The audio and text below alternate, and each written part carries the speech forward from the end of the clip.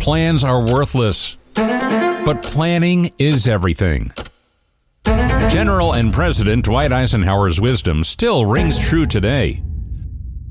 The Mutual Broadcasting System presents STRAT, Strategic Risk Assessment Talk, a forum with a preparedness mindset, mitigating risks, creating systems of prevention and recovery to deal with potential threats, and understanding the objectives of a business continuity plan.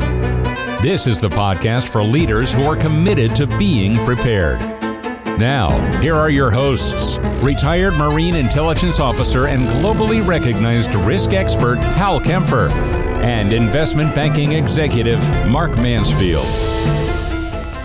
Well, Mark, we're going to talk about technology. We're going to talk about drones. We're going to talk about artificial intelligence. We're going to talk about opportunities. We're going to talk about threats, but mostly we're going to talk about why it matters to business, why it matters to operations, what this technology entails, and why we need to be prepared and plan for how we're going to utilize it.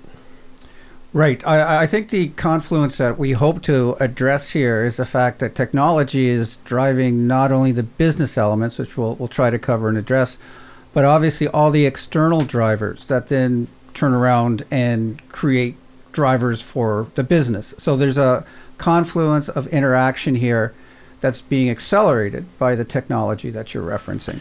You know, it's interesting. We're at a unique time. And certainly when you talk about things like drones, the war in Ukraine and what's happening in the Black Sea and Crimea and all around that area is bringing up unmanned aerial vehicles, unmanned, maritime surface vehicles, underwater vehicles, all this stuff using drones and robotic technology, which I will say tends to have a little bit of an allusion to that the movies called The Terminator, all right, in terms of what we're talking about.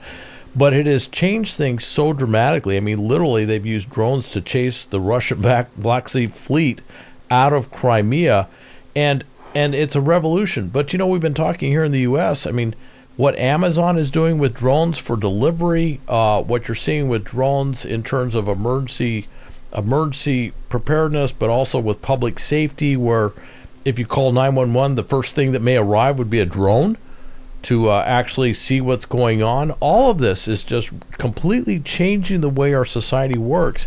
And if you're in business or in government or anything, and if you're not paying attention to this, you're going to get caught. You're going to get caught way behind, but you may miss the boat, if you will, in terms of what's happening. Yeah, so let's bring it. Absolutely, we'll focus again on the geopolitical, but let's bring it back again to the relevant business environment. And there's an ecosystem here where AI, to your point, and drones is playing a part throughout the whole system. So let's start at the front end, domestically, not in the theater of war. Here, we're using drones for pipeline inspections and efficiencies for the oil and managing optimizing our logistical processes. Similarly, we're using drones to inspect crops and as to on a massive agricultural level, when, what, and how to manage those. That's perfect. But then, of course, we move forward to your point about the products that are being produced through efficiencies introduced by AI and then delivered by drones. So this is this is where we're coming to, again, on a domestic business front. What's interesting is, and it gets into the planning. You look at how you run a business operation, how you run the enterprise. You look at the entire supply chain, and everything from entertainment to logistics across the board are being upended by the use of drones. I mean, you may not think of this as drones, but when we talk about autonomous self-driving vehicles, particularly autonomous self-driving trucks, that is going to completely change the logistics of how we move stuff around the country. And we have to prepare for this because it's happening very, very quickly. It's changing the way that we have to plan for the future. It's really changing the way we have to manage human capital in terms of what we're doing. But it's just one of those things that, domestically across the board, we're seeing drones. And with that, we'll get more into it, artificial intelligence changing fundamentally how we do business. Right. So I see this very metaphorically again as we move from the specifics that you're addressing in terms of the drone technology, and what's happening is what's old is now new again, and it feels like we're going to be on a perpetual cycle where the cycle is getting tighter and spinning faster, and that's going to be requiring a much more an ongoing awareness, and we're going to come back to that in terms of how do you maintain that forward sight and the observation and decision making process as we talk more about later on about war gaming and so forth. But to think of where we are with technology that we thought was epic and at the end all in the 70s, how it has evolved to become a game changer to the point that we're completely morphed into the world to 2023. That if the same rate of change is maintained, we have no idea where we're going to be in now 2 to 3 years in our planning cycle. It's interesting. ARPANET, Advanced Research Project Agency, with its original thing that was developed primarily in California, but not exclusively, was the foundation of what we call the internet today. It's tough for many to imagine what the world without the internet. Unfortunately, you and I are at an age where we can remember what the world was without the internet. But that whole technological revolution tied to personal computers, personal digital assistants, if you will, information devices, the internet, everything that we do, and of course today, the way we interact in the post-pandemic environment with Zoom and all this stuff that we're used to actually go to meetings and we would talk to people and we would fly places, and now we do this virtually. It's changing everything, and I see that same change with drones, and it's incremental. I see it in security. I see it in simply managing events and managing organizations and managing functions across the board, and with artificial intelligence tied to the revolution in drones and robotics, we're quickly getting to the place where we're going to have to rethink how society functions, because a lot of the jobs that are out there today are going to be replaced. And we're going to have to think about, where do we put people into this thing? How do we actually function as this is changing our society? Agreed. So let's bring it back to a visual that sadly we're all living through on a daily basis, and I'll throw this back to you in a second because this is your partnership with the theater in the Ukraine. I mean, what we're seeing there with that situation is it's basically become for commercial uses, but the test zone for drones is basically the warfare front right now, and that is the epicenter of that is the Ukraine. Now the where this is going, we're seeing mass formations that we've never seen before in terms of the amount of shells, the amount of fighting, but all being managed by drone arrays. So what does that mean? There's a fusion now of old school, again, what's old is now new, with technology. And what does that mean in terms of what we're witnessing and it's being tested out in that theater is being applied and brought home to the business environment. So with scale, we're talking about in the Ukraine with the weaponry, compare that to, in a metaphorical sense, the scale of business. Let's go back to the agriculture. It's getting bigger and more efficient, but again, what's driving that and the speed of optimization is driven by the drones and the drone array. So I think you can expand on the impact of the array element within the field of drones. Well, what's interesting with drones is you can put any type of sensor system on them, obviously. So if you're looking at minefields, or you're looking at personnel, or you're looking at equipment, or you're looking at terrain, if you're looking at agricultural areas, whether you're using hyperspectral imagery, whether you're using infrared or just electro-optical, you have a lot of different things that you can do there to pick up on various different types of issues, if you will, questions that you may have on a particular area it's going on. The Russians basically created these minefields, which are truly unprecedented. I mean, we say minefields, there was more mine than field as some would say. They had layered these things so thick, and it really slowed up the Ukrainians. But it was interesting how the Ukrainians were using drones to go through these minefields to figure out where the mines were. In some cases, actually able to do things where they could mark the mines, to do mine clearance activities, a lot of different things, using drones in very innovative ways. And then using drones, not just more strategic, like doing major strikes against maritime targets, say in Sevastopol, where they're hitting ships, and then doing extremely tactical things with drones, where literally they're flying up to the forward line of troops. They see a cluster of Russian troops, and a quote kamikaze drone goes in and hits a bunker. All these things are just completely changing the way we think of the battlefield. It's one special operations, special forces, U.S. Special Forces veteran said, he says, look, I've been in wars for 20 years. I've been in Iraq, Afghanistan, and elsewhere. But in all those wars, I never had to look up. Now we have to look up all the time, and it's just changing the way warfare goes. But I don't want to talk too much more about warfare because of business. This has changed the way business works.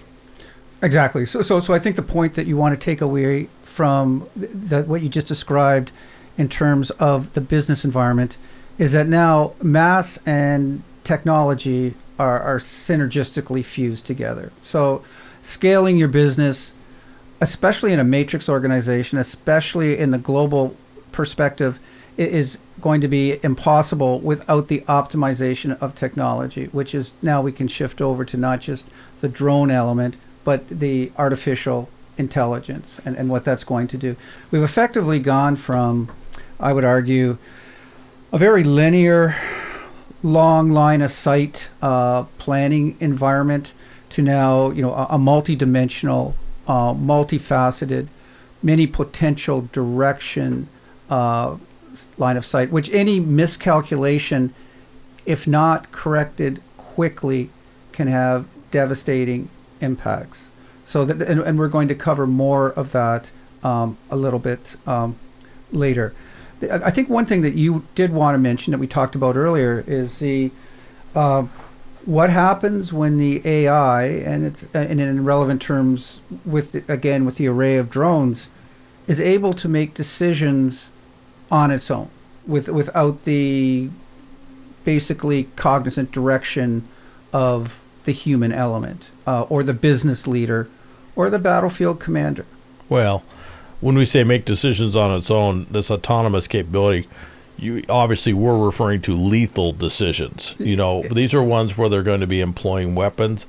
And what we're seeing with the U.S. Department of Defense, but also with other militaries around the world, is this issue of autonomous lethal drones, whether they're on the water, in the air, underwater, that they will be able to make decisions on whether to employ lethal force based on a preset algorithm or whatever it's programmed to do. And basically we're relying on artificial intelligence to figure that out.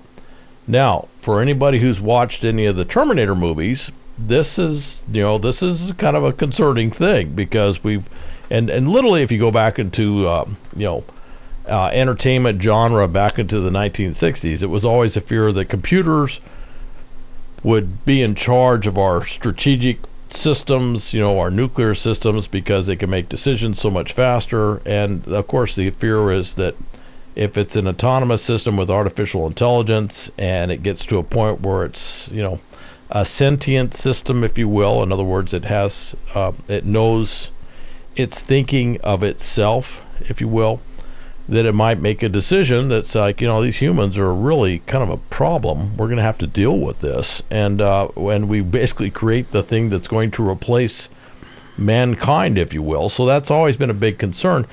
But I will say this, in terms of force projection and what we can put out there, I don't think we can walk away from this. That's just simply, it's too overwhelming. This revolution is going to take place whether we want to or not, and that's just simply because of the nature of the international competitors, if you will, global competitors. But Mark, I want to bring this back to business. I want to talk about soup to nuts. Look at the things that business does. Look at logistics, look at security, look at safety. I do a lot of work in emergency management, emergency preparedness, public safety arena. This thing is changing the way that we do these critical functions. And I will say it's changing the way we manage human capital as well, because it is displacing what we previously had people doing.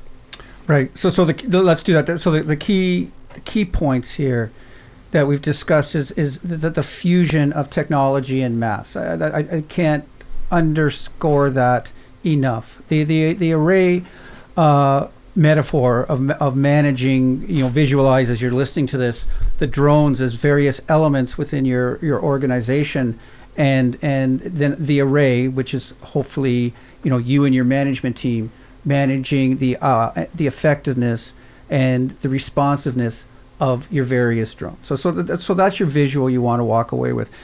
This is going to drive then the flexibility, these linkages through the array, the need for communication horizontally, vertically in terms of responsiveness, and the fluidity of decision making.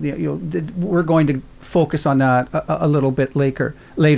But that is such a key point. There are unintended consequences here. For example, if we've talked about the fusion of technology facilitating and driving scale, that can manifest itself in monopolies, frankly. So what we're seeing is on the periphery, new ideas coming out of young startup companies may not have the traction they need right away because they can't penetrate. They're marginalized because of the scale that's been driven by the deeper platforms that can afford the sums that are needed for the technology element of this. That's why you have Amazon and Google now under great federal scrutiny and much antitrust focus. So you're going to see a lot more of that given the great extender that AI is going to be, and with our drone metaphor. This actually is an investment banker's dream because there will be a lot of velocity, good and bad, in terms of the activity here as people try to figure out where they're going, how they scale, and how that scale is managed on a regulatory basis. Well, you mentioned that if you look at DJI, which in unmanned aerial systems, it's not a monopoly, although it does control, I think, 80% of the UAVs out there, so it's a pretty big part of the market. It's Chinese, and that's caused all kinds of issues. And if you look at Ukraine, of course, they're actually engineering to make sure that China can't track where those drones are because there was some embedded software that they were concerned about. That's going to change. I do believe that international competition, I should say, between states, between nations, between blocks of nations, is going to change some of these dynamics in terms of drones. But I also see some very, very interesting things. For example, as I alluded to earlier, calling 911, and the first thing you're going to see is a drone. Yeah. Call for a pizza.